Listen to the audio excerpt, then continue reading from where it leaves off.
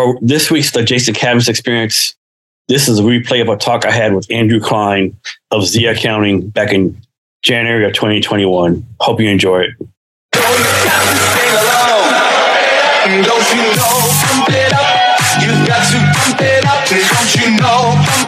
This is the Jason Cavness Experience, hosted by Jason Cavness. Join Jason as he talks to small business owners and startup founders and other interesting people as we gain great insights about business, people, leadership, HR, and how each guest strives to be great every day. The Jason Cavness Experience is brought to you by Cavness HR. Small businesses lose an average of $10,000 per small business employee, and small business owners spend 25% of their time on HR. Time better spent taking care of employees, customers, and building their business. This is costing small business owners valuable time and money. Cavness HR is solving this by delivering HR to companies with 49 or fewer people across the U.S. through a voice-enabled AI platform along with a HR business partner. Cavness HR, focus on your business. We've got your HR. Hello, and welcome to Jason Cavness Experience. I'm your host, Jason Cavness. Our guest today is Andrew Klein. Andrew, you ready to be great today? Yeah. Andrew Klein has been working with startups and emerging growth companies for more than a decade. He's worked as a founder, as an outside advisor for both entrepreneur teams and their investors. This capacity has managed the strategic operations and funding of companies in a variety of industries with specific expertise in SaaS, healthcare, hospitality, consumer products, energy, and construction. Companies with Andrew's direct involvement have raised almost $90 million in debt and equity. Andrew, thank you for being here today. I really appreciate it. I appreciate you inviting me. So Andrew, well, let's go back to your past. You've had a lot of entrepreneurial activities, a lot of deep involvement in tech, startups, and small business. Way back in the day, you were with a company called, I think it's called Mobata. I think it was like a French pastry company. Well, it's a little bit a longer story than that. So I was originally a French major in college, and I had actually studied abroad in France. And I happened to be the first customer of Starbucks in Paris. Yeah. Wow. And so when I came back to America, I thought I should do what Howard Schultz did and bring something back from Europe and start a company. But I also realized that business, if I was going to do business, it was really important I understood the numbers. And so I changed my major from French to accounting, but I still had this idea in the back of the head that I wanted to start my own business and bring something back from Europe. So I actually started a chain of crepe restaurants, like the very thin pancakes. So it's called crepe, not crepe. Crepe. I think a lot of people say that wrong, right? Crepe, right. A lot of people did call me a creep for a variety of reasons. Many not related to my restaurant business. But no, so Mobata, it was Mobata Crepes to Go. So it was essentially a Chipotle of crepe making. And so we had breakfast, lunch, dinner, crepes. And I actually started that while I was in college. And I have a whole bunch of stories about how I was able to start doing the business before getting any funding. We actually had no funding to do that business. I bootstrapped it from the ground up through doing caterings and creating creative, essentially investments from our landlord to build out the location and stuff like that. But yeah, my first business when I was 20 years old was slinging crepes. That's amazing. And so what did you learn from entrepreneurial experience way back then that you still use today or advise other people to use? Yeah. So what we ended up growing to 3 locations and over $1 million in sales. And I was only 22 years old. And when you're in college and you're starting a business, they really push for the mentors. And I'd gone to some of these mentor mixers, and there were a couple people that were kind of like a old retired banker or kind of retired guys that wanted to do something new. And I really identify with any of those people. However, I did find a mentor who was an executive at Starbucks, who was very valuable to have.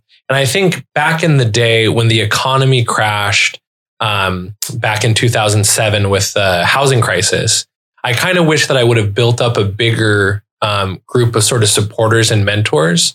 And so I always encourage entrepreneurs to find their like ideal mentor, reach out to them, tell them about their business, and try and stay, in contact with them. I think if there's one thing I could have done better when I was doing the crepe business was get more input from experienced restaurateurs instead of thinking I had to reinvent everything. Well, Andrew, that's pretty good success at a young age. How did you deal with the success, or was that success too much for you at that young of an age? Yeah, I had a bad attitude. No, I was. It was so busy, and pretty much every time that we had a profit, I invested it back into the business, which is how in 2 or 3 years we were able to grow from one little catering cart all the way up to 3 locations. And what was the hardest thing was everything was going great and going well until the economy crashed back in 2007. And once the housing crisis happened and people were getting laid off, I really struggled with feeling like it wasn't a success anymore. The success part was kind of easy. And, at the scale that we were at, there was a lot of moving parts and a lot of employees. And so $1 million a year in sales at the end of the day wasn't, Ferraris and penthouse condos. It was enough to continue to grow the business. But when the housing crisis and the whole bottom dropped out of the market, it got really difficult to run that business. And so I think the biggest learning that I had from that business was how to work in times of crisis and how to manage cash flow when you don't have a lot of cash flow. You mentioned finding a mentor. This is my opinion. I think so many people nowadays, whether they're right out of college or people our age or whatever the case may be, their attitude is usually like, I don't need a mentor, or what can a mentor teach me? Or it's like ego, is all this other stuff. Why is this? When you're 22 and you do $1 million a year, it's hard to think that you need a mentor. But I think, that's the time when you need them most, because when you have that much cash flow sort of at a young age, you're going to have a lot of blind spots.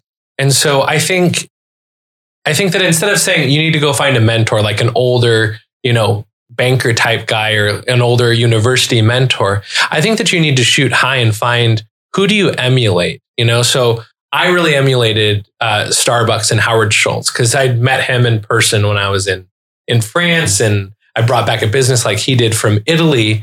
And so I look for people. Howard Schultz was clearly too busy running a large publicly traded company, but some of his senior executives were more than willing to meet with me. And so I met the head of R&D at Starbucks, and he was a mentor on a very light basis. I met their chief of staff, met some other HR people. And so I think had I nurtured those relationships better, we might have a Chipotle of crepes today.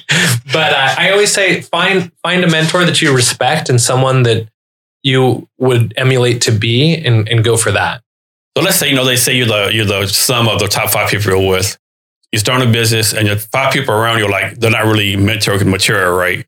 And you don't have access to mentors. How do you find one, like, besides calling and quote unquote stalking people, right? What do you be mentor for that? Well, I was just going to say you got to stalk people and then cold call them. But no, so I met my best mentor is a guy named Arthur Rubenfeld, who was Howard Schultz's right side guy. And I met him because I opened my heart to luck, and I happened to be at a restaurant that he invested in. And I made it clear to the owner of the restaurant, hey, if Arthur ever comes in, introduce me. And so I think if you can invite luck, you can stumble upon people. And particularly here in Seattle, it was fairly easy because, Starbucks was based here, and all these people, a lot of great executives are here in Seattle. But I think LinkedIn is a really great tool. And especially if you write something that's more interesting of why that person would be your perfect mentor, I think they're likely to respond back. And I think there's also a lot of tools where you can, I guess, stalk people and find out a little bit more about them and on their social platforms. So if I got an Instagram message, I would read it. I don't get a ton of Instagram messages. And so if an Instagram message came through, I typically would read it. The only ones I get right now are spam. But if someone reached out to me through an Instagram message or a Facebook post, because it's something different, right? It's a little bit different. And even on LinkedIn, I get a ton of LinkedIn inquiries from recruiters and stuff like that, or people trying to sell me stuff. But I think if something's interesting and unique, and you're hitting them from a couple different places, they're apt to invite you in, or at least do a Zoom meeting. I think people underestimate this asking, right? I mean, some people think, I can ask Andrew. He'll never respond or never say yes. But, good chance you might at least respond or say yes, right? A lot of people want to help people out there, right? You just got to ask, Absolutely. What was Wayne Gretzky say one time? You miss 100% of the shots you don't take, or something like that.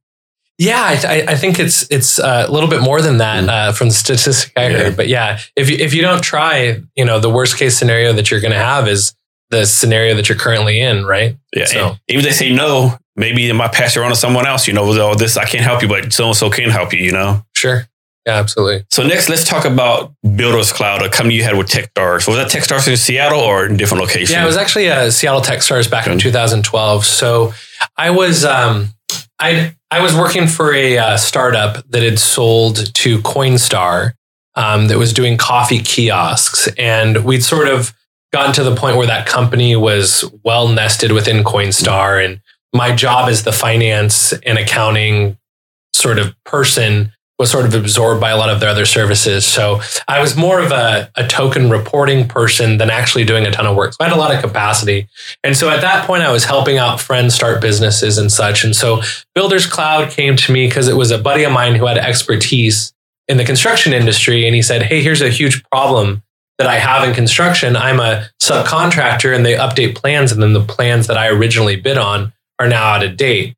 There's got to be a way that you can send this through a smartphone. And so Builders Cloud, the whole idea was, let's take these gigantic, 300 unit apartment projects, put them into a smartphone compatible format via the cloud. And this is early cloud 2012.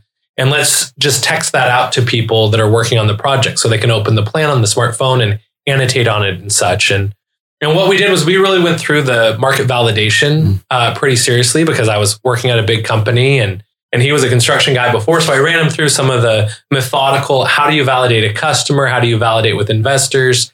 And we ended up raising money before getting into Techstars. And then we also, through a lot of these kind of stalker things and being in the right place at the right time, we were able to meet high-level people at 500 Startups at the time, and also at Techstars.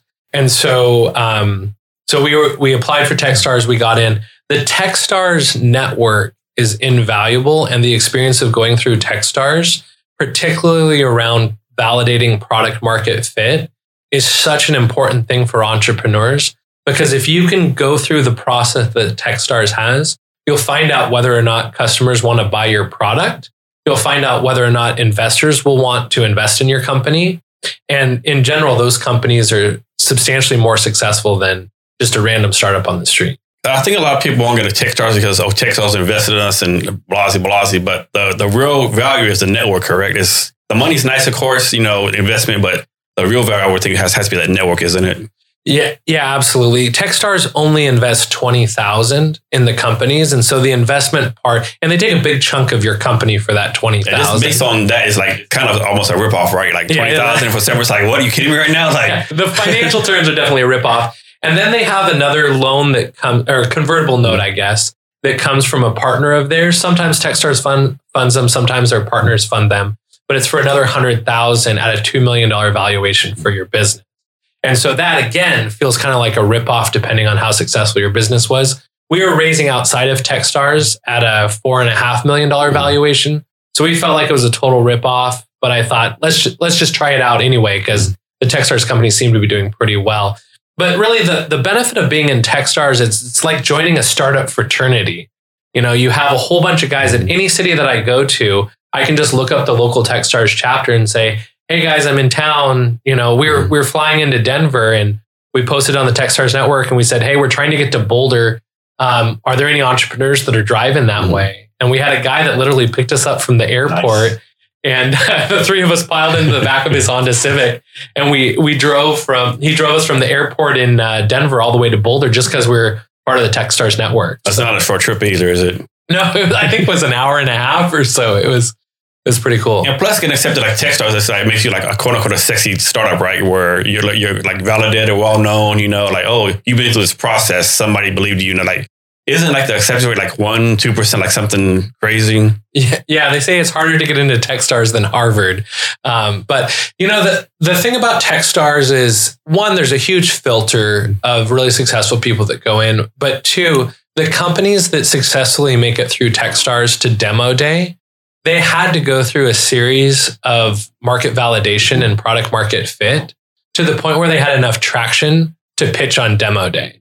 So if you went through and didn't do any of the Techstars stuff and you came out of Techstars, they wouldn't let you pitch and present yourself to investors. And so all the companies that go through Techstars get some sort of validation. We work with probably 30 or 40 Techstars companies right now. We have a promotion on the Techstars network where we'll do the accounting while they're in Techstars pretty much for free. And we're just generally helpful. And, we're helpful to all entrepreneurs, really.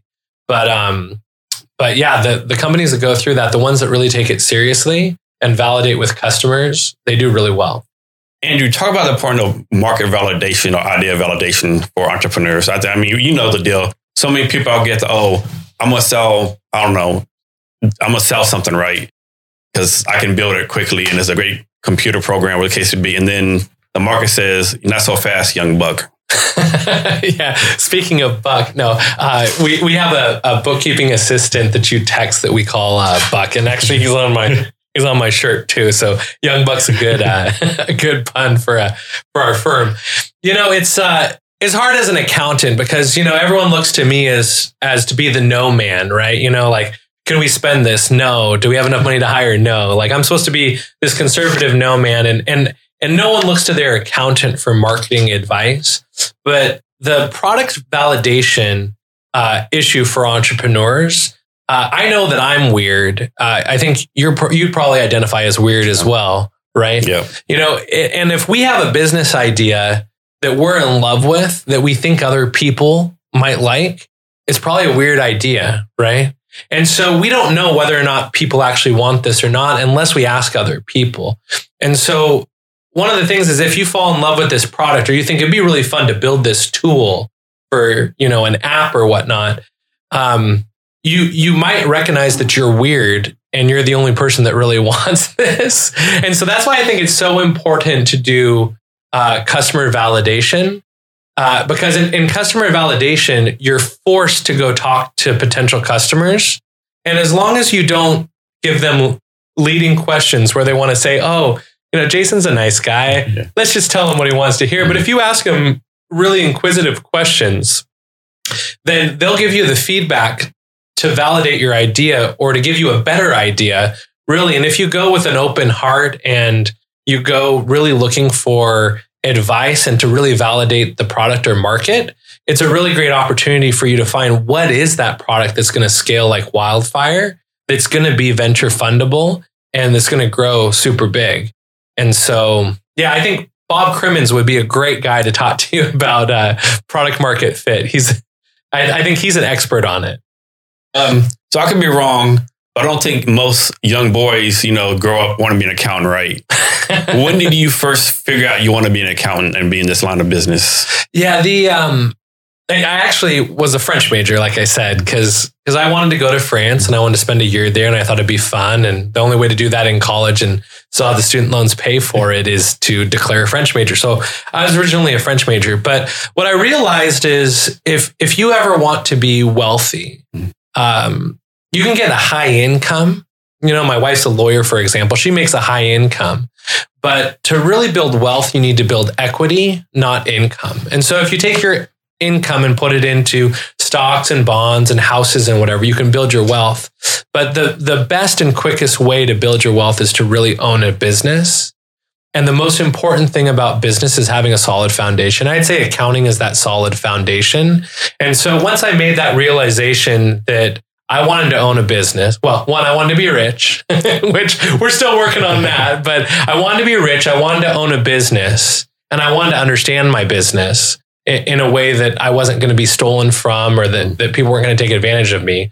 And the only way that I thought that I could do that was to get an accounting degree. My first accounting class I took at the University of Washington, I got a C. And it was the only class I'd ever gotten a C in. And it was my sort of intro to accounting class. And I thought, geez, if this is hard for me, it's probably hard for a lot of people and people would probably pay for that. And so, I really got into accounting for the ability for accounting to explain businesses to me and to help me understand businesses better.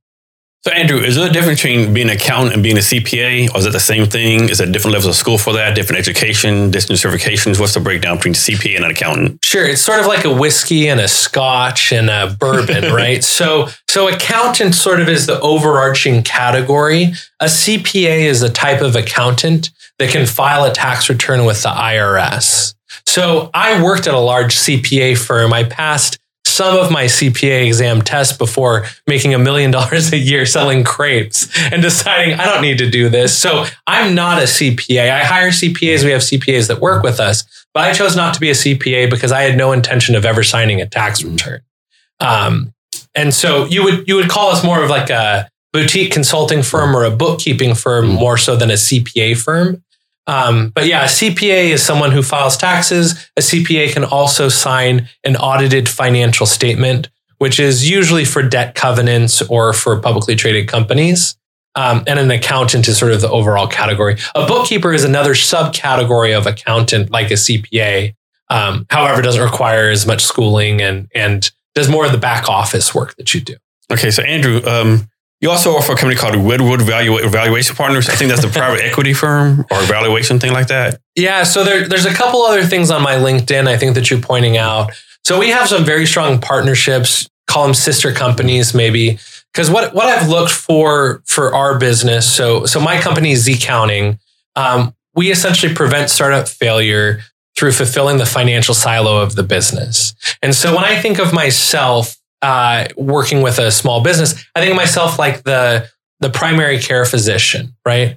And so in some cases, we need really strong relationships with specialists in the same way that if you came to a primary care physician with cancer, they'd send you to a specific cancer doctor. If you needed surgery, they'd send you to a surgeon. And so there were a lot of things that tech businesses run into it commonly, one of which is valuations. And so I have a really strong relationship with this valuation firm. At one point, I had an email even at their company, which I don't anymore. But both Redwood Valuation and Algorithm Tax Group are very specific tasks that they do a really good job at. So Redwood Valuation does the 409A valuation for a fixed price to get the best value for employee stock option grants.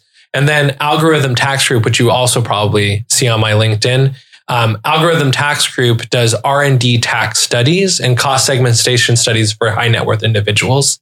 And the great thing about those two partners is we're able to, I'm within their system, so I can submit all the information electronically and confidentially. I can get them to respond and provide the R&D credit documentation or the valuation documentation. And for the entrepreneur, it feels like they're just working directly with me, but they get all these resources that we've negotiated great pricing on. So usually start fundraising, like the pre-seed or seed round, they have to do evaluation. I think a lot of start founders, I won't say confused about it, but maybe, can't figure it out right. So like, should they do a higher valuation, or that's because they're investors, if too low, they screw themselves, Like, what's the process for this? Is there even a process, or is it better just to do a convertible note and safe and just push it down the road? Yeah, I think that's like a 2-hour conversation that you could go through. So one of the cool things that Redwood Valuation does is they do a what should I fund valuation. You got to pay a little bit of money to get it, but they essentially do comparable startups at your stage and take some benchmarks on your business, and will give you a valuation. The valuation method that I like the best, and there's a whole bunch of stuff like convertible notes and safe notes. And, I think that safe note is the YC, and everyone's created their own version of the safe. So all of these don't necessarily infer a valuation, but have a valuation cap. And the problem with the valuation cap is if you're willing to accept that cap, you should be willing to accept that cap with the discount for an equity round. And at equity, you don't have a ticking time bomb of debt that's accruing interest and growing and converting. And so what I like to do is do a really great detailed budget on how much money you need to meet the next milestone. So say for the next 18 or 24 months, you need X amount of money, and then go to the market and essentially find investors who really believe in what you're doing and work with that investor to price the deal in a fair way. And so typically startups give up between 10 and 40% of their business at every financing round that they do. And so if you're a really sexy deal that has a ton of traction that people are dying to get into, you could probably sell closer to 10% of your company at that financing round. And so if you need $1 million, $10 million valuation, if you're less sexy, you haven't met those initial traction points, customers aren't yet beating down your door, you still need to build your software. Maybe 20% would be something that's reasonable. So if you need $1 million to get to that next milestone, that infers a $5 million valuation. And so going through that process of looking at it less from what's this company worth, because I can tell you 3 girls in a garage writing code isn't worth anything until they sell it to a customer, right? And so they're all made up numbers, and you just have to face the market and see what the market is willing to bear and willing to give you for valuation of the company. So the valuation, it should be tied in some kind of to your burn rate, correct? Yeah, I think looking at how much burn you need to make to grow into the valuation that you feel that you have, I think should be the major consideration. Because if your company, is only worth $3 million and you only want to give up 10% of it, there's not a lot you can do for $300,000, when you're building tech software, right? And so I think that understanding what is this 24-month or 18-month or even 12-month burn rate, and how interested are investors in our product and traction, I think that's really the best way to look at it. How often do you see founders starting to raise money way too early? Like they're not ready to raise it. How often do you see that? Oh, every time that I see founders, it's hard because, if you're a software engineer and you can get yourself some AWS or Google credits, you can kind of start a company for free, right? And if you actually have customer demand, maybe you could even get customers to pay you before you're done building it. But if you're not a strong software engineer, you're building a product that takes more than just you really do need money to prove your initial thesis, right? And so I think that it's hard because unless you're independently wealthy, you need some money to get started. And so everyone's sort of raising a little bit too early. And so if you can somehow fund the first, 100K or use customers to fund your initial traction, I think that's the best bet. But yeah, it's really hard to tell someone who's sort of out of money, like you need to sell more customers. You need to meet that milestone before investors will be interested. Yeah. So change the subject a little bit. You've taken on an interesting side hustle, I'll call it. Like you're currently like a homeschool teacher for your daughter teaching business. I think that's so interesting, so neat. The basic teams of basics how to build a business, correct? Yeah. So I used to run an incubator really early when we started our accounting firm. I didn't have a lot of clients, and so I thought, well, in the spare time, I'll do a pay-to-play incubator, sort of like Founders Institute, right? And I still have all the documentation. The incubator doesn't exist anymore. It was sort of a partnership with a company. They'd sold it, and I think that company had sold it or folded. But I had all the content for running a startup incubator, and it was a 12-week program that you met twice a week. And so I thought, 12 weeks sounds like school, right? Sounds like a quarter. And when the pandemic started and everyone was homeschooling, my wife complained, Andrew, I'm doing all the English, all the math. You're not doing anything for homeschooling. And I said, well, although I'm an accountant, I use a calculator to do the math. So probably not the best on math theory. And because I'm an accountant, I'm not super great at writing, and my penmanship's pretty crappy. And so I thought, what could I teach my daughter who's 8 years old that would help her in life, right? And get my wife off my back to some extent. And so what I did with my daughter is we essentially went through the incubator content. And so it was fun going through with her and talking to her about her interests and what she likes and teaching her the product validation process. And so, one of our classes, what we did was we called all the grandparents and we asked them about what their problems were.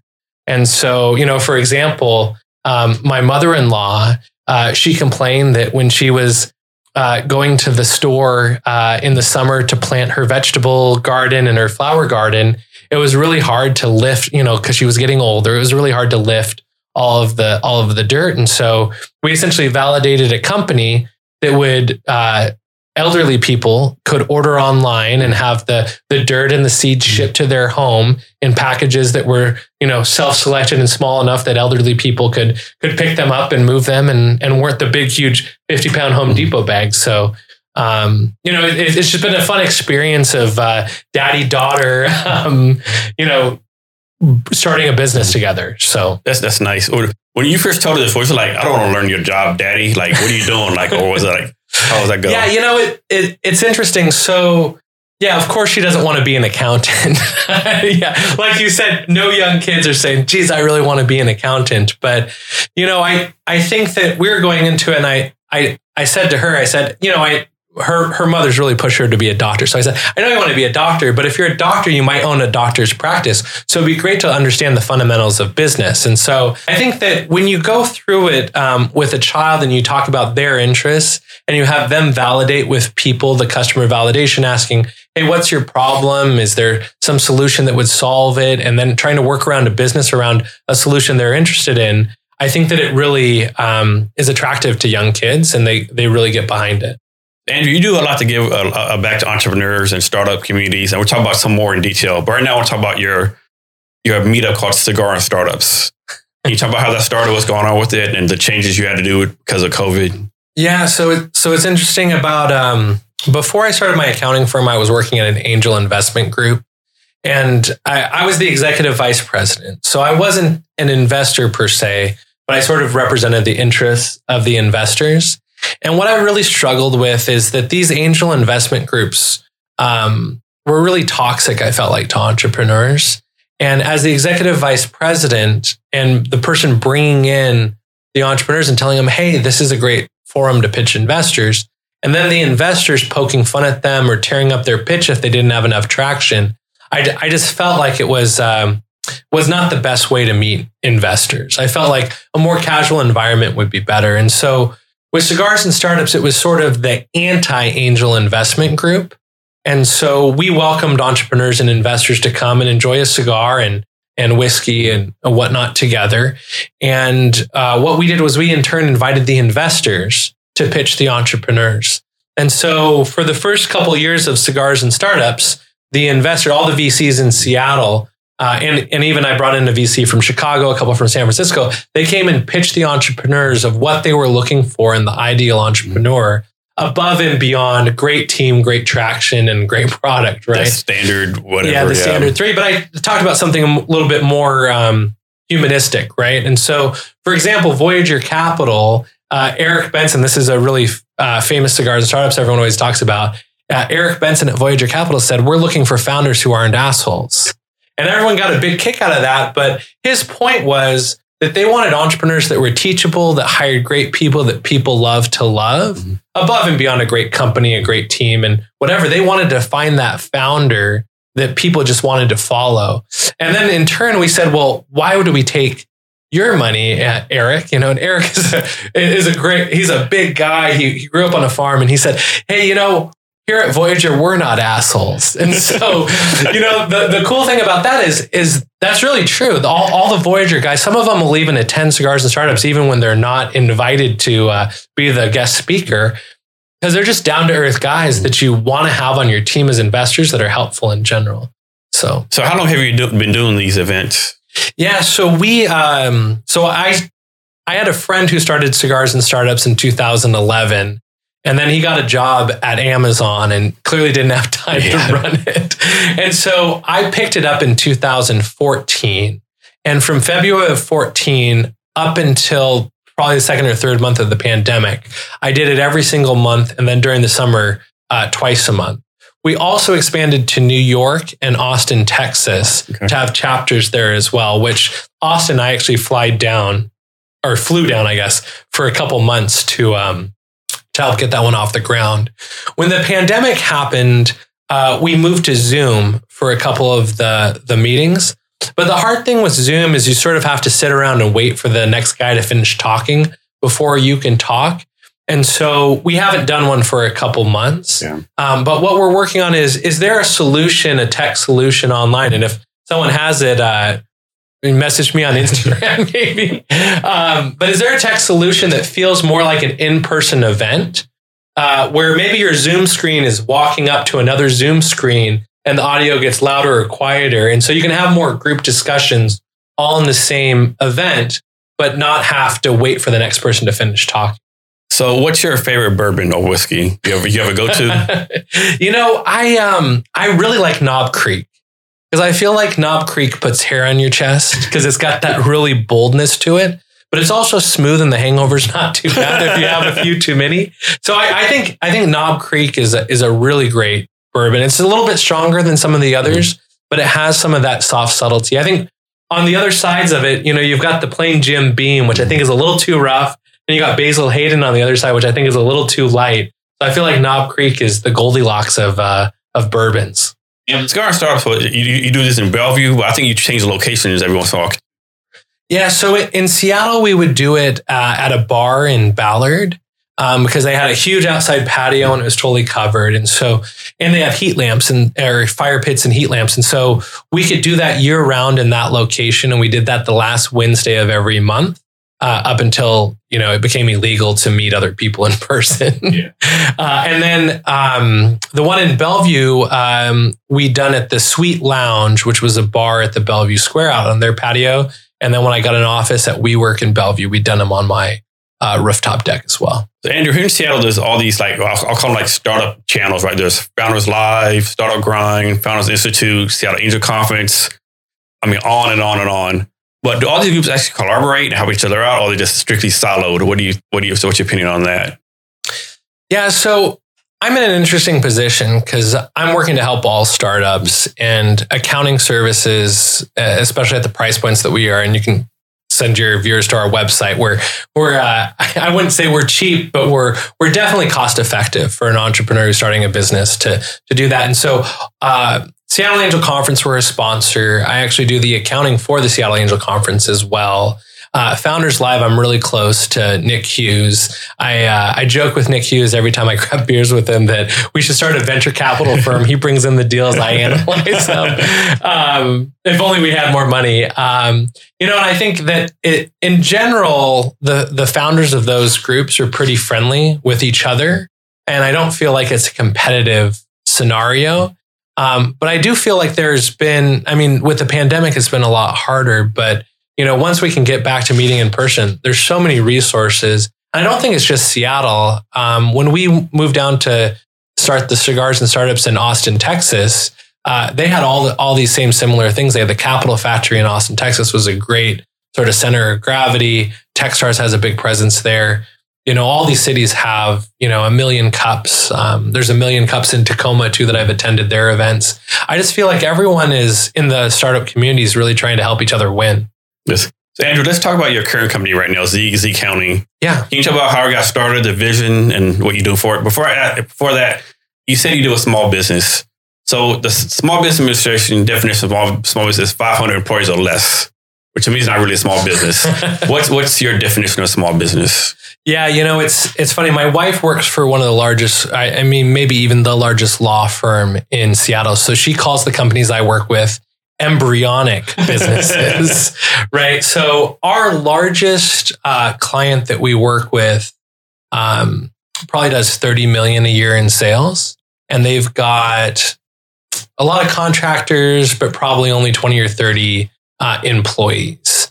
And so that's sort of the top side of our companies. We have on the small side, we have some people that are just a sole proprietor business that hire us to host their QuickBooks. Mm-hmm. So one of the things that we do that Intuit doesn't like, that QuickBooks doesn't like, is I get a discount of 50% off of the QuickBooks subscription. And so when I sign up a client, I just pass on that discount to them to be supportive to the startup community. Especially if they're working with me. And so I think I host your QuickBooks too. Yes, you do. We have very small businesses up to, profitable, tens of millions of dollars a year businesses. But back to your original question, how did Zccounting get started? And I think, the first thing I did was I started Cigars and Startups because I felt like the entrepreneurship community really needed a place to relax and connect. But the other thing that I really struggled with at an angel investment company or angel investment group was that the entrepreneurs really couldn't explain how they're going to return money to investors. And many times investors were investing because other investors were investing, not because they had a clear path to getting a return on their investment. And so when you're just following other investors and you're losing money and companies are folding, it's really hard for you to analyze a deal that will get a return for your capital. And so my thought was, if I leave this angel group with the network that I have, and I can go do CFO work and help entrepreneurs explain their business to investors better from a financial perspective, way more deals will get done in Seattle and the other cities where we work with companies. What it turned out is that the CFO business is fine, but it's sort of up and down. And once you get funded, the startups start looking for something cheaper, right? And so what I realized that if you help startups early on create a good foundation and help the entrepreneurs understand their financials and their business from day 1 or day 10 or month 10, then when they start talking to investors, they know what happened last month with their financials. They know what happened last year with their financials. And you can optimize all of these tax things to help grow the business. And so today, I still do some CFO work for some of my original clients that started, 6-7 years ago. But for the most part, our team is focused on back office management of the accounting, the bookkeeping, the bill pay, the invoicing and stuff like that. Andrew, for what you're doing, you have to be trustworthy, and you already answered a little bit, but how do you convince potential clients or customers that you're trustworthy and that they can trust you with their numbers? Yeah, it's really tough. And we get inquiries from marketing firms all the time that say, hey, can we spam your LinkedIn, right? And I have to tell them, an accounting business is not a business where you can just spam someone and they're going to sign up, because it is a trust business. And so what I do is I try and support the communities that we work in and support entrepreneurs in general, and take opportunities where I can be an expert in an accounting topic and use that to show that I'm trustworthy.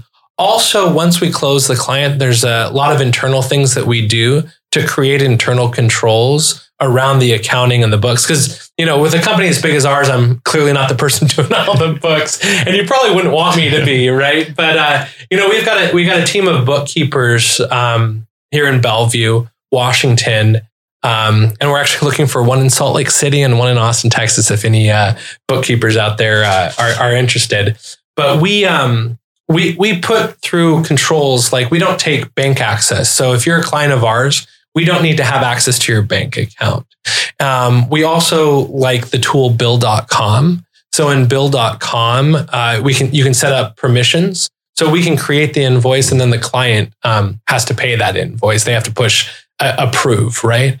And then throughout all of our processes, we build in approvals and review processes to help prevent errors. I'd rather call them errors than fraud or errors or mistakes. We put that stuff in to help build that trust with the founders and be very responsive. And what's your process for finding new bookkeepers? I mean, I'm sure you just can't take some random person on the street. There has to be some kind of process that you go through to make sure you validate them, make sure there'll be a match for you, right? How do you go about doing that? Yeah. So what's been really interesting for our business, one of the things that I did when my wife had our son a couple years back, she really wanted to work from home, but big law firms, it's hard to do that. And they really want to see FaceTime.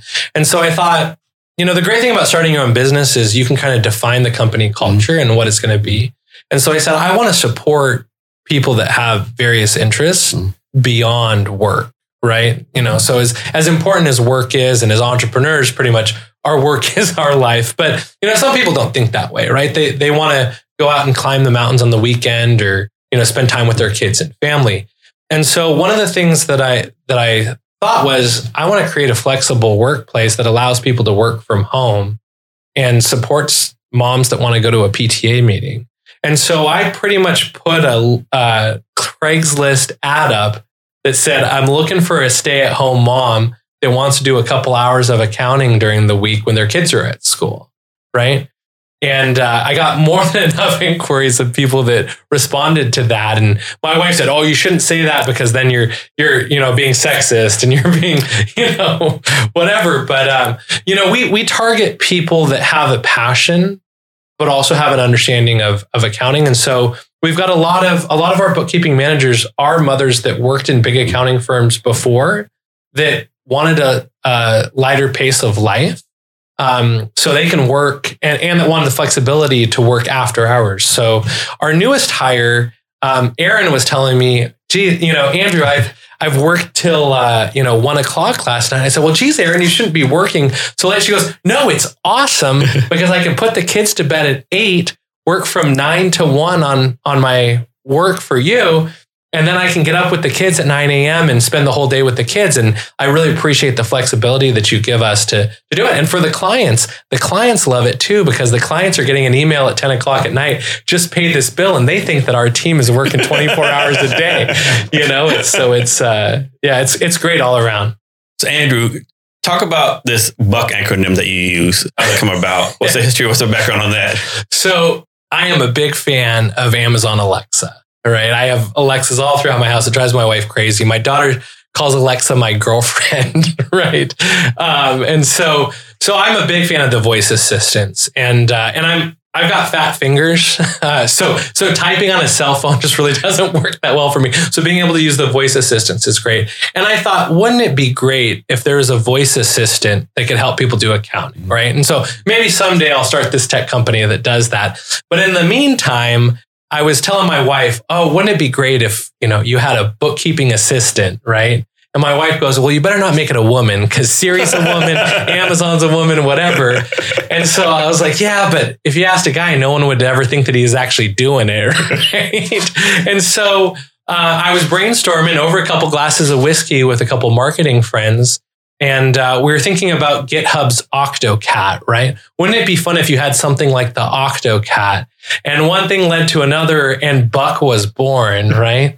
And so we had all these puns about saving a buck, the buck stops here, etc. And so Buck became our bookkeeping assistant. And so we've deployed a text message software, and I know you've used it before. Great. Yeah, it's great. And so you can literally from your phone while you're in between meetings text the bookkeeping team, "Hey, was this invoice paid? Hey, can you send an invoice to this customer? Can you send an invoice to this customer I just met with? I told them I get it to them by end of day, and then they can respond to it." And when you're texting Buck, it's texting the whole bookkeeping team. So if your direct bookkeeper is going to a PTA meeting, for example, one of the other bookkeepers can jump in and help. So Andrew, why is it important for founders to get their finances right? And why does it seem so many founders push this off or don't pay attention, or at least not enough attention as they should to it? Yeah, a lot of people say, do I really need to do accounting or bookkeeping? And what I tell them is if you go to the bank and you stick your ATM card in and you're never worried about the dollar amount that you pull out bouncing, right? You just know every time I put it in, money is going to come out, right? I'd say don't do bookkeeping, right? Send your year end. Here's all the revenue. Here's all the money in. Here's all the money out to your tax preparer, and they'll file your tax return, right? But if you ever had that thought, "Ooh, I don't know how much I can pull out right now," right? That's the reason you need bookkeeping, right? And you need to do your accounting. And I think that as a founder, you're responsible for the investor's money that they've given confidence to you to manage for them, to give them a return. And so, especially after you've taken investor money, and I think the most important investor money that you take is your own money, you should really be worried about that money being spent correctly and effectively and appropriately, right? And so if you're not doing your bookkeeping, it's very hard to track that. And it's a very tenuous, arduous process to create the Excel spreadsheets and to review every bank transaction. And so working, and I think you've experienced working with a firm like us, a lot of the menial stuff is done by the bookkeeping team. Buck does all the transactions. And so really when you're in there, you're seeing the results of that, and you can track your business and track it on a monthly, weekly basis as needed. Andrew, what is financial modeling, and when should entrepreneurs start doing financial modeling?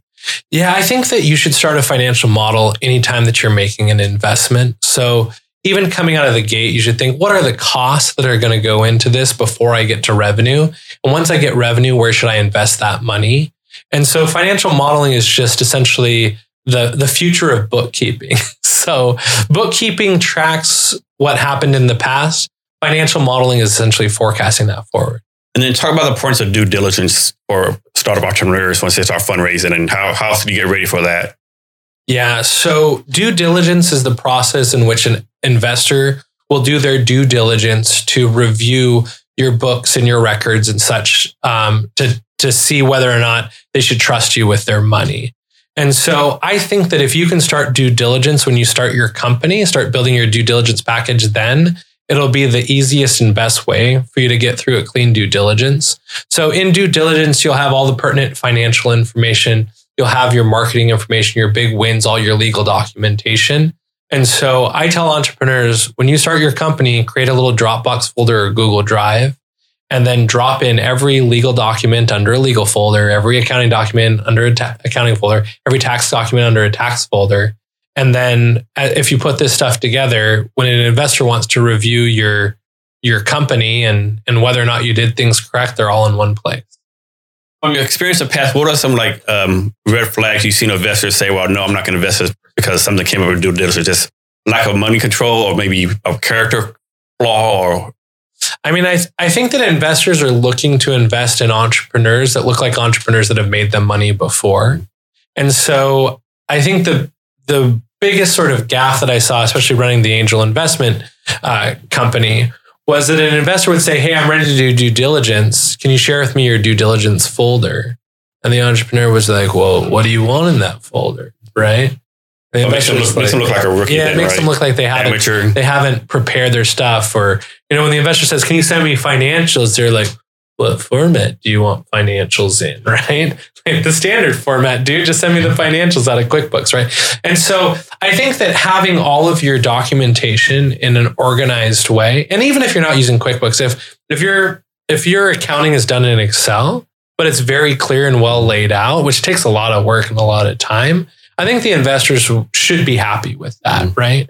But you have to show the investors that you're thoughtful about what you've done with your own money first, that you haven't been careless, that you've met milestones, and that you're trustworthy to take their money. And I have to think if someone, there's two entrepreneurs, one says, well, here's my Excel spreadsheet, and another one has works with someone like you, and you forward it to them, I think I have to give them extra bonus points. Okay, this entrepreneur is smart to have an accountant doing this for him, right?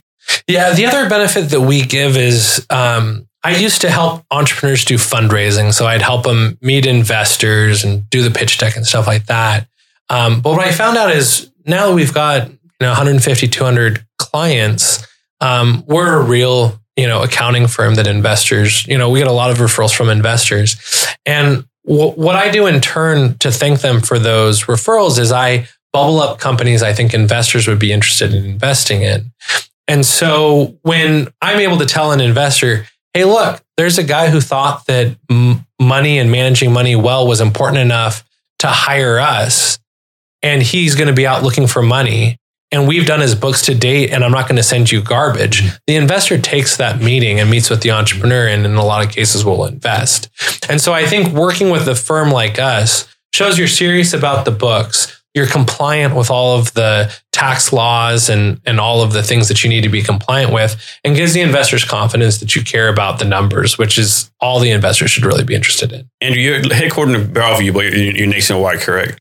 Yeah, so we're headquartered in Bellevue, which right now due to the pandemic is just me. But we also have a office that's in the last quarter had opened. We had a lot of clients in Austin, Texas. And so we've got another sales guy down in Austin, Texas, and we're probably going to add a bookkeeper down there too. So we'll have a small office, like a WeWork office or something down in Austin, Texas. And then we're planning on expanding to Denver as well. So in Seattle, you're pretty well known in the Seattle startup area, small business area. How do you market yourself to these other communities where you're not there? Yeah, Cigars and Startups has been a great way to do that. Also through the Techstars network. Like I said, the Techstars network's the most valuable. Also, we do really good work. And so we get a lot of referrals. Our best marketing is really our current clients sending us, their friends and other entrepreneurs that they know. But yeah, anywhere that we go, we try and give back and help entrepreneurs in every city that we're in. So we talked about startups in Seattle before. So the Bay Area, Silicon Valley is like the mecca, right? VC, startups, whatever. And I think in a way, Seattle tries to get there, right? But should that even be a goal for Seattle to try to be the Bay Area, or should we just try to be the best Seattle we can be? Yeah, what's interesting is the Bay Area has really become the center of gravity for tech. They get tenfold the venture capital dollars than any other city in the country. And Seattle's in the top 3 probably. But if you look at the companies, the largest companies in the world, 2 of those are based in Seattle, right? Yeah. Microsoft and Amazon. And if you look at the entrepreneurs, our most famous entrepreneurs out of Seattle, they built really giantly huge companies, which does a poor job of creating sort of recycled funds into the startup ecosystem. And so I think the real difference between Seattle and San Francisco is in San Francisco, there were a lot of investors that had small wins that doubled down on their wins early on, that created other small wins that doubled down on their wins. Whereas as in Seattle, all of our wins are just huge, right? And the founder tends to run the company until the company exits. So for example, Concur, the same founders ran that company for 20 or 30 years until SAP purchased them just a couple of years ago, right? And, Bill Gates is still involved with Microsoft, even though not on a daily basis, but the founder of Microsoft and Amazon.com, clearly Jeff is still running Amazon. And so when you have entrepreneurs like that are growing these giant companies, they can't afford to invest in startups because they just have so much. A 10x win of 100K isn't material to those guys, Yeah. So in your experience and what you've seen in the past, what do successful entrepreneurs consistently do right? And what are unsuccessful entrepreneurs consistently doing wrong? Yeah, I think that if you can find a way to get customers to pay you up front, I think that it makes a lot of entrepreneurship a lot easier to do. Because if a customer's paying you up front, they clearly want your product, and then you have the funding to make it happen. The other thing I'd suggest is don't be afraid to build a team of people around you to help you be successful. And so the founders that are able to convince people to follow them before they have enough funding to hire them and get people to sort of work for free to be part of something that's inspiring, those inspiring founders, I think, do really well. And then if you can be inspiring to people and you can have customer demand, then I think the third thing is making sure you're not getting in trouble with the IRS or Washington State or the state that you live in, or payroll taxes and stuff like that. Because there's been a couple founders where we've met them, and then 2 or 3 years later, because they've convinced people to work with them for free, because they had customers that wanted their product, they still existed. And they got to a point where the IRS was chomping down on their necks because they'd never paid payroll taxes, or they hadn't filed their tax returns for 3 or 4 years, and they have a government contract that requires them to be compliant with the IRS. And so they weren't able to deliver on those contracts. And at that point, having to clean up that business, we've done it before, but it tends to be significantly more expensive than it would have been had they been doing it all along. So I'm going to believe that all customers are not good customers. Have you ever had a disqualified customer? And what's your process for that if you had to do that in the past? Yeah. So if you're losing money on a customer, there's very few reasons to keep that customer. And so I think in our business, if we had a client that was calling us every single day, wasting the time of our bookkeepers, not asking dumb questions, but asking unnecessary questions, and we were burning hours and hours and hours for $500 a month, we should probably look at terminating that customer. There have been times that we've had mismatches in expectations and understandings. And in those cases, we try and work to find a win and the most graceful way to exit. And so, for example, a really close friend of mine hired us to help set up his company and to do his bookkeeping. However, this friend of mine happened to be very high maintenance and he wanted answers instantaneously. And we're just not really set up for answers instantaneously. We do 24-hour turnaround and we respond to emails. but he really wanted to drop a thing on someone's desk and have it back in 5 minutes. And so what I did was I helped him find another person, interview that person, and transfer all of our process documentation to that person so that he could be successful meeting his expectations with someone who is able and willing to do that. So Andrew, it's out there, if you're an entrepreneur, keep grinding, keep going, don't give up, don't quit, find a way to make it work. But is there ever a time when an entrepreneur should say, you know what, this isn't working out? Like, not a pivot, but this is not working for me. When should an entrepreneur say, you know what, let me stop and start all over again? Yeah, I think that the customer should start out doing product market fit conversations with their customers and figure out whether or not it's a viable business. And they should constantly go back and evaluate whether or not the customers are being successful and growing.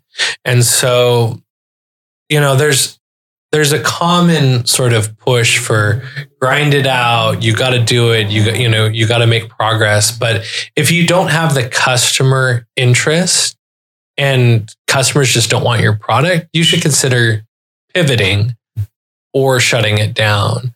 I don't know. I think it's different for every person.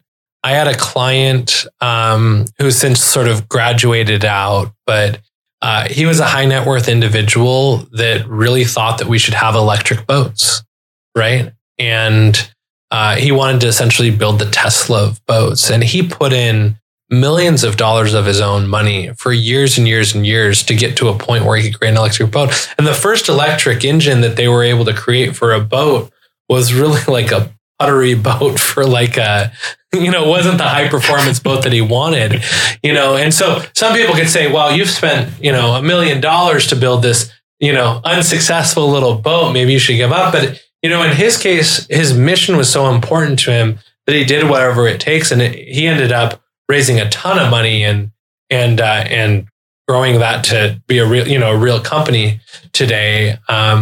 Where, and I had another client who had a really great patent portfolio, but they really struggled to get product market fit, and they struggled to get people to buy their app and to get them to onboard, and people didn't really understand how to use their product. And he really grinded for a couple years, but I think that he didn't really take a step back and find out why is the customers aren't buying this product, and what can we do to make it more attractive to customers. And so he ultimately shut down the business and got rid of it. And I think that was also a good decision. But I think it's on a per person basis. And I mean, that has to be a tough decision, right? I mean, it's been your baby, it's been your life for 2-3 years. So, make a decision. I'm going to shut this down. I mean, that has to be heart wrenching. Well, I can give a personal example. So I used to have a crate business called Mobana, right? And we were doing $1 million a year. So for all intents and purposes, it was a successful business, right? Especially as a 22-year-old. But when the housing crisis happened and the bottom fell out of the market, we just weren't making ends meet. And so I ran that business for another 3 or 4 years until I was totally tapped out on savings and ended up having to close all operations. But for me, I didn't want to have that big F on my shirt, right? I didn't want to have the failure of a business sort of haunting me.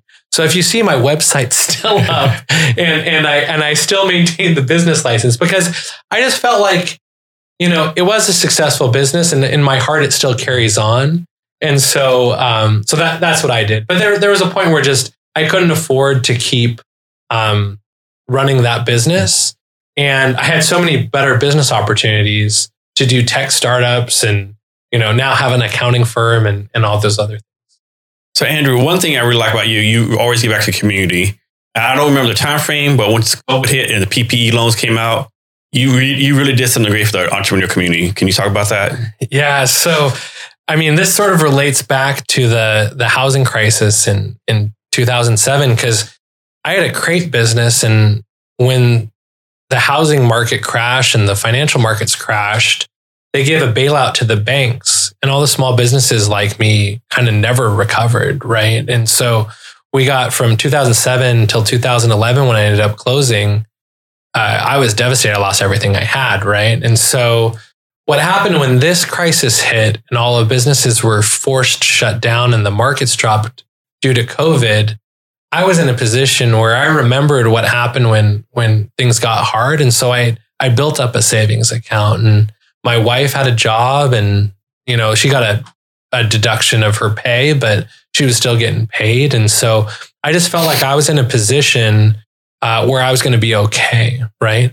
And a lot of the founders I was working with, I wasn't, seeing the numbers, I wasn't sure that they would.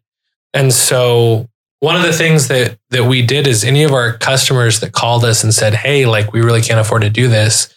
We said, hey, we'll tell you what, if you can't afford to pay, don't pay your invoice, but we're going to keep doing the work because this is the time you need accounting the most. And then when all the government programs came out, we helped all of our customers get the PPP loans and the EIDL loans. And a lot of them were saying, hey, I have a friend, would you help them? And some of them were asking me, what would you charge for this? And I said, you know what? I don't feel like I can charge these clients because the small businesses are just hurting so bad. And so we filed probably 200 PPP loans for free to any entrepreneur that needed help doing it. And so we expanded a ton of customers in Los Angeles, in Oakland, Austin, Texas, other areas of the country, because, a lot of people just weren't providing help to these businesses, and the government wasn't doing a great job of providing that help either. And I was in a position to do it. So we helped, like I said, we helped for free 200 businesses file these things. Do you happen to know the success rate or the approval rate for those loans that y'all did? I mean, every loan that we did, we got approved in some way for some amount. We had a caterer in Los Angeles who I'd met him. I was at a party that he was catering at. I gave him my number because he'd mentioned he'd never done his taxes before, right?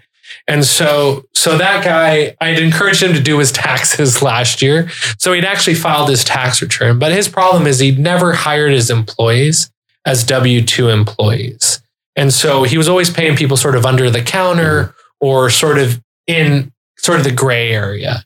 And so for him, he should have gotten $500,000 of PPP money had all of his employees been W-2 employees.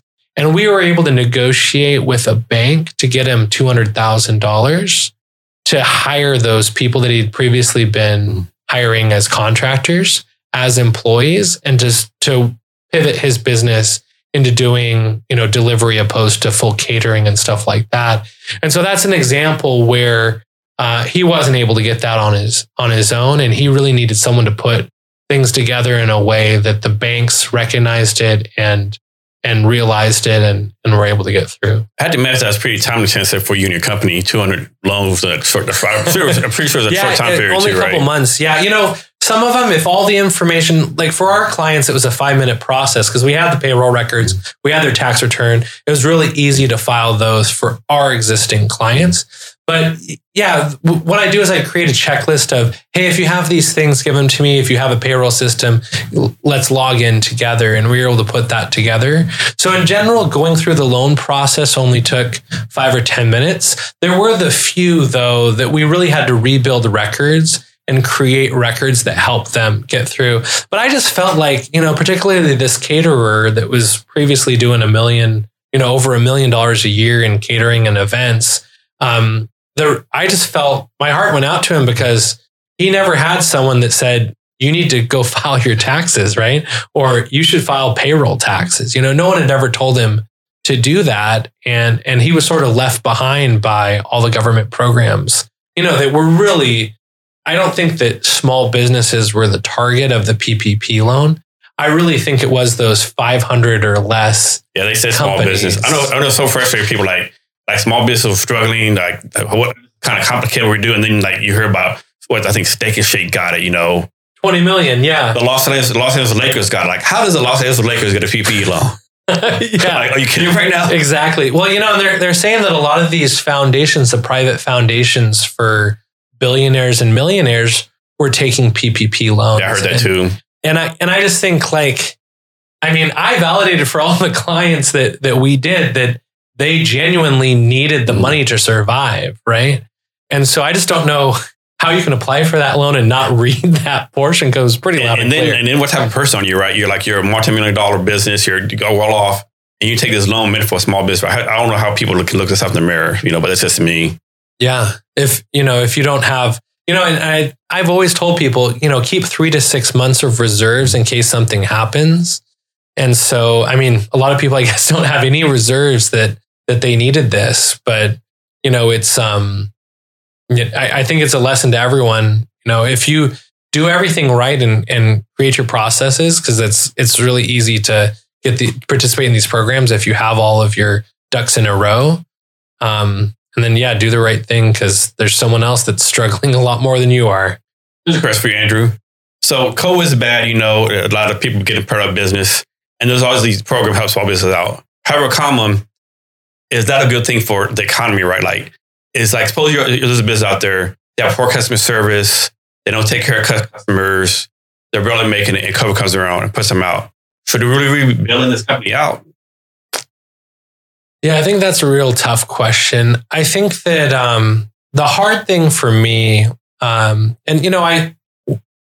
like to go up to the mountains and sort of visit rural communities and experience freedom every once in a while from our King County, Seattle, like really extremist communist government here. But I think that some of these businesses that are really struggling are really important, right? And so, should the government be picking and choosing which businesses survive or not? Like, oh, you were a shitty business with bad customer service, you shouldn't get a PPP loan. I don't think that that's the government's choice.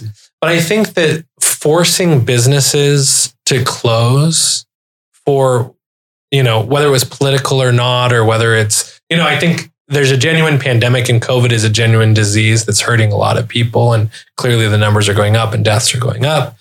But I think that forcing businesses to close and not providing them any aid to support their families, and I think particularly here in Washington, closing the week before Thanksgiving, when it felt like all the restaurants had set up processes to be safe, my heart went out to the restaurant workers and their families who now aren't able to buy Christmas presents or even pay their rent. It doesn't seem like it's tailored like a specific business type, doesn't it? Yeah, I just think that there needs to be more help to small businesses if the government's going to interfere in business this far. In your accounting 8-ball, what do you want to call it? Do you see another PP loan coming down the pipeline? Do you see like more help coming on, like check they gave to everyone, like $1,200 for each family or something? Do you see anything like coming in the future, or? Yeah, so right now they're supposedly, maybe as of now, maybe they've already passed it, but they should be passing another program. And a lot of the local governments have started to set up programs here in Seattle. I think there's a $20 million grant program, which I think if you calculate, it's $250 to each small business. But, there's a lot of local programs and local organizations that are helping people. I do think that they need to do something else like the PPP loan. And I think that a forgivable loan would be great, because a lot of the entrepreneurs, we were told that we were going to do a 2-week lockdown here in Washington State, right? And this is now 10 months later, we're still locked down. And so I think that a lot of these decisions that we made when taking the first PPP loan of saying, hey, this is just a couple weeks, maybe the next 2 months, and then things are going to be back open. I think that those loans should have matched the actual reality of the severity of the virus and the severity of the politicians not having an understanding of the struggles of small business. So of course, no one can plan for something like this. Is anything business could have done, like 2019 to prepare for this? I'm thinking the answer is no, because.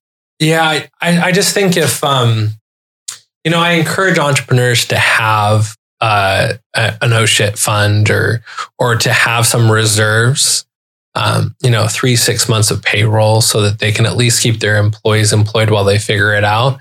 But I would also encourage entrepreneurs to have a culture of innovation and an ability to pivot.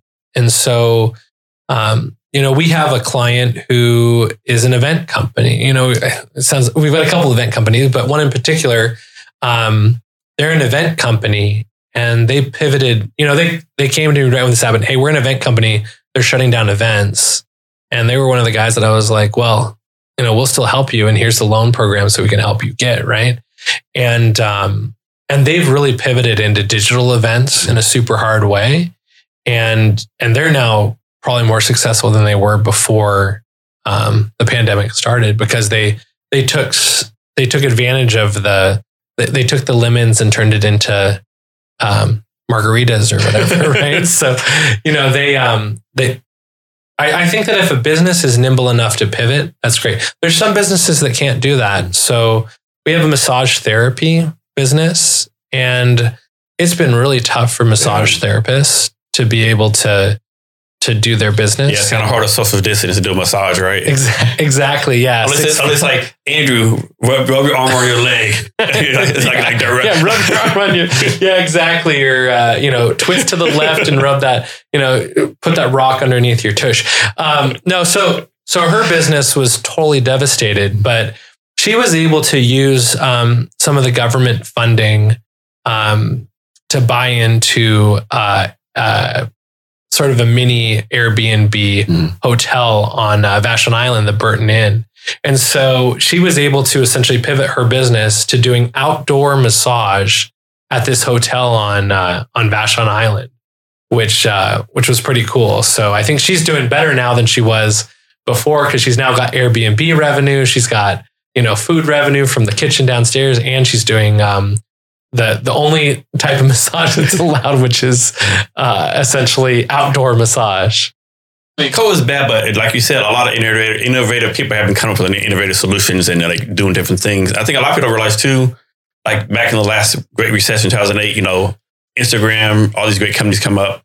So I'm curious to see what kind of great companies come up out of this. Like we'll be talking about 5, 6, 7 years from now, right?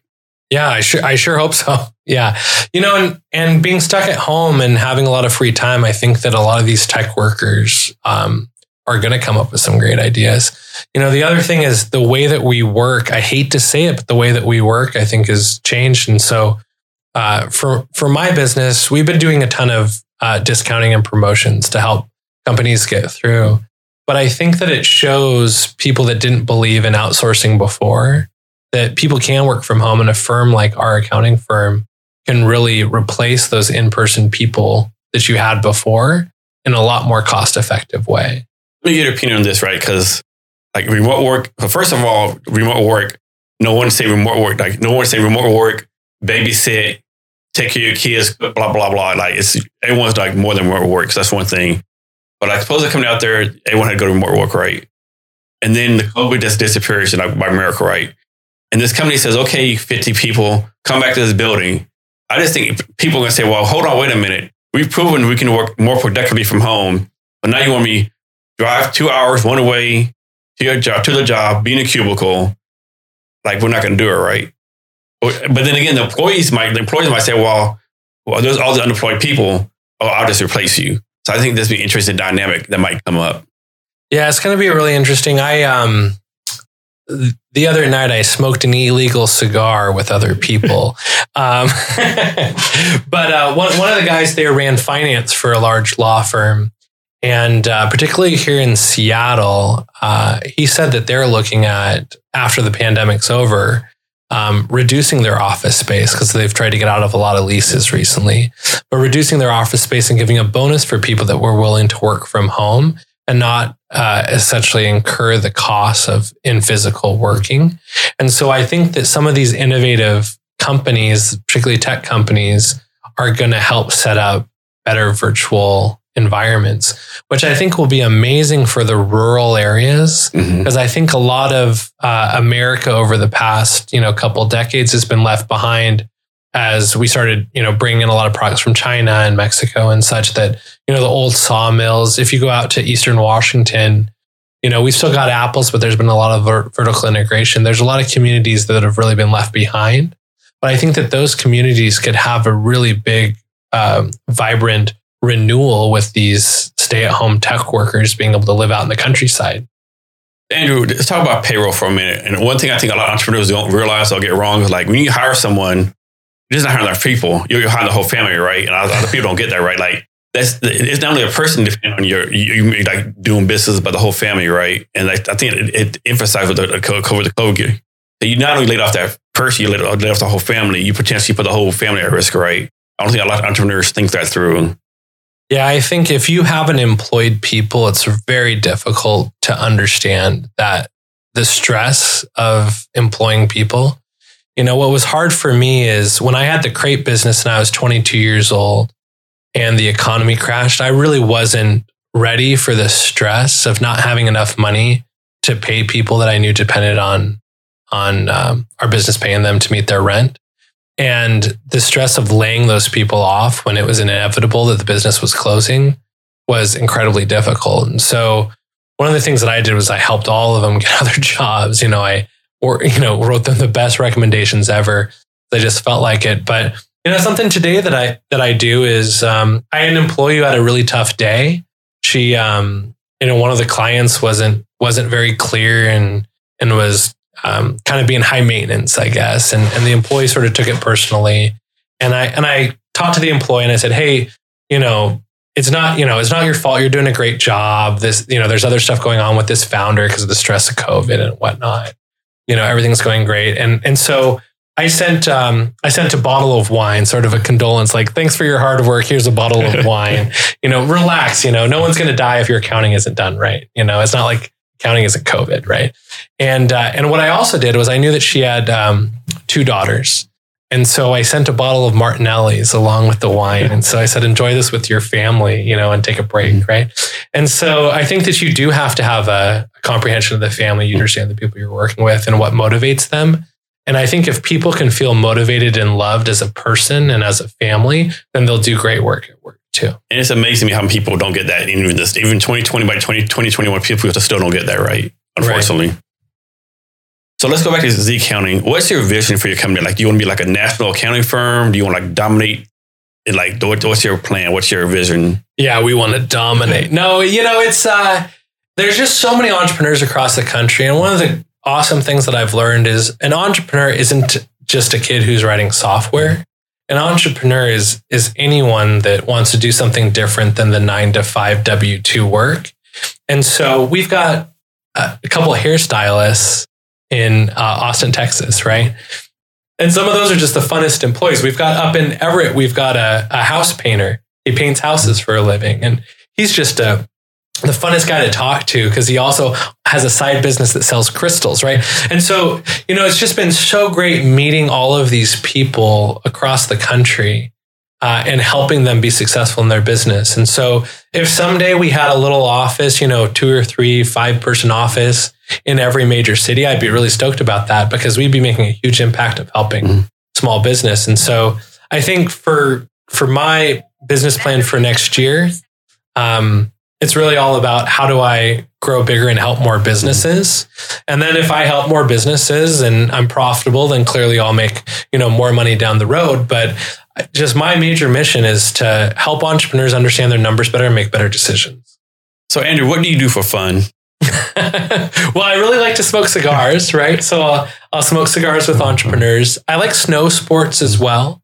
So, skiing, sledding. I've got 2 kids. I've got a 2-year-old and an 8-year-old. And so my daughter and I have been doing a ton of rollerblading. My daughter's 8. So I remember I used to do rollerblading when I was probably her age. And so we've been doing a ton of rollerblading together, which is cool. And then my 2-year-old, he's finally figured out how to use the little push scooter. And so I do a lot of stuff outdoors with the kids because I like to be outside. And then, I love going out and up into the mountains. You'll see on my Instagram that we were up at Zccounting last week and we saw deer. And so I was like waving to Buck. I'm taking job applications. I remember seeing that. Yeah, I remember seeing that. Yeah. So I just like to be outside. So anything outside, whether it's sports or I don't think most people outside of Seattle realize how close like snow skiing and snowboarding is here to Seattle. Right? It's like pretty within the driver distance. I don't think people don't realize that. Yeah, it's really great. But I mean, even if you aren't in Seattle, there's tons of fun outside stuff you can do. Yes. Yeah. So how do you go about hiring people? Are we talking about a little before the process? Is this something you do a lot, or is like you keep small teams? Yeah, I'd say, so if you're talking about Zccounting, we probably hired 20 people a month across the portfolio of clients. But, I think that using an outside payroll company like Gusto or Insperity or even ADP is not my favorite, but they're a great example. I think a lot of people have heard about is if you can outsource the compliance portion of hiring people, it makes the boring stuff about hiring really easy to do. And so I think one, create a good process to hire people that's auto compliant. Mm-hmm. And so the other thing is where people get in trouble is if they pay people payroll but don't pay the taxes, they're going to get caught, right? And the IRS is going to come for you. And there's huge penalties on not paying your employees. And in some cases, we've been able to work away these penalties and get them waived and stuff like that for our clients. They weren't our clients when they were being naughty, but, we've helped fix their problems. But, not every IRS agent's willing to waive those fees, and they take payroll very seriously. So back to cigar startups, where do you get the cigars from? Do you have like a supplier, so to speak, or you fly them from Cuba or? Yeah, so I've got a little private airplane that we fly down to Cuba twice a week. No, I'm just joking. It was probably 15 years ago. There was a little cigar shop called F.K. Kirsten. And it's essentially a woman who's fourth or fifth generation tobacconist here in Seattle. Their first location was at Fisherman's Terminal 100 years ago, right? And so I'd met the owner of that. And since I like cigars, I went in there. And I always bought cigars in person opposed to online, because you have someone to talk to about it and teach you and help you learn. I think learning is important, right? And so as I worked with her, there was always those cigars where she had, an opportunity to buy a couple extra boxes that she just wouldn't go through that fast. Or she had some older stuff that was really great stuff, but it wasn't as cool anymore. And so I thought, for cigars and startups, I want to have an excuse to go back home to my wife and say, honey, I was working while reeking of cigars and alcohol. But I also wanted to help this other small business, because I really cared about independent tobacconists existing. And so this was essentially my way to get a free stock of cigars for my personal use, but also help move some of her stuff where she got an opportunity to buy more on a promotion or discount, or if there's stuff that wasn't moving as fast as she'd like it to. Yeah, when I was stationed in Korea for a couple of years, I had a friend who owned a cigar shop in a Seoul Hyatt downtown. Once a month, he would fly in the tobacconists from Cuba, right? And, really? And he would. It was like, I think I'm making a number of like $300. It's like four roll cigars in front of you and a hotel room and a dinner, right? And he would actually roll this in front of you, right? It's just the coolest experience ever. That's awesome. Yeah, there's actually a cigar roller that I'd worked with out in Redmond called San Juan Cigars here, that they roll cigars. There's a couple guys who just like cigars and they started rolling it. So yeah, you should look them up. Their cigars, they do a lot of aging sort of with whiskey barrels and stuff like that too. And how often do you smoke cigars? It's quite a bit, right? Well, I'm trying to get life insurance right now, so I'd say no more than their maximum requirement. Okay. But it's I think that cigars are very different from other tobacco products. I definitely agree. And so, I smoke a lot of cigars. We'll leave it at that.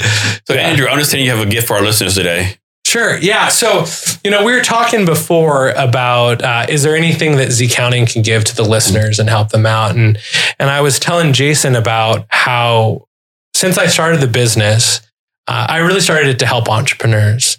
And so I said, I'd give a half hour to any entrepreneur that just wanted to run an idea by me or wanted to ask a question. So if they want to come to our website and click on the meet link, they can pick a half hour and I'll meet with them for free and help them navigate any problem or question or issue that they have and help set them on the right path. If they're a great accounting client, I'd love to help them do accounting. But in general, as an entrepreneur, it's really lonely. And it's great to get some transparent feedback other than the yes people that you tend to surround entrepreneurs. And so I'm willing to tell an entrepreneur that they need to go back and validate their idea better. Or, hey, here's the next step you need to take to get that investor funding. And so, I'm offering any entrepreneur that wants to sign up on my website for a free consultation. I'll give them a free consultation with a desire to help them meet their next milestone.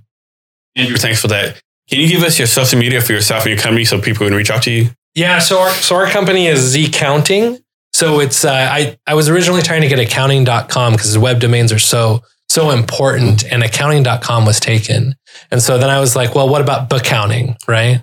Bookcounting was taken, Zccounting was taken. And so I finally got to Z and Zccounting was available. And so it's ZCC OUNTING.com. That's funny. And to our listeners, we have the link to his gift and social media links in our show notes. You can find the show notes at www.CavernousHRblog.com, and be sure to share this episode with all your friends.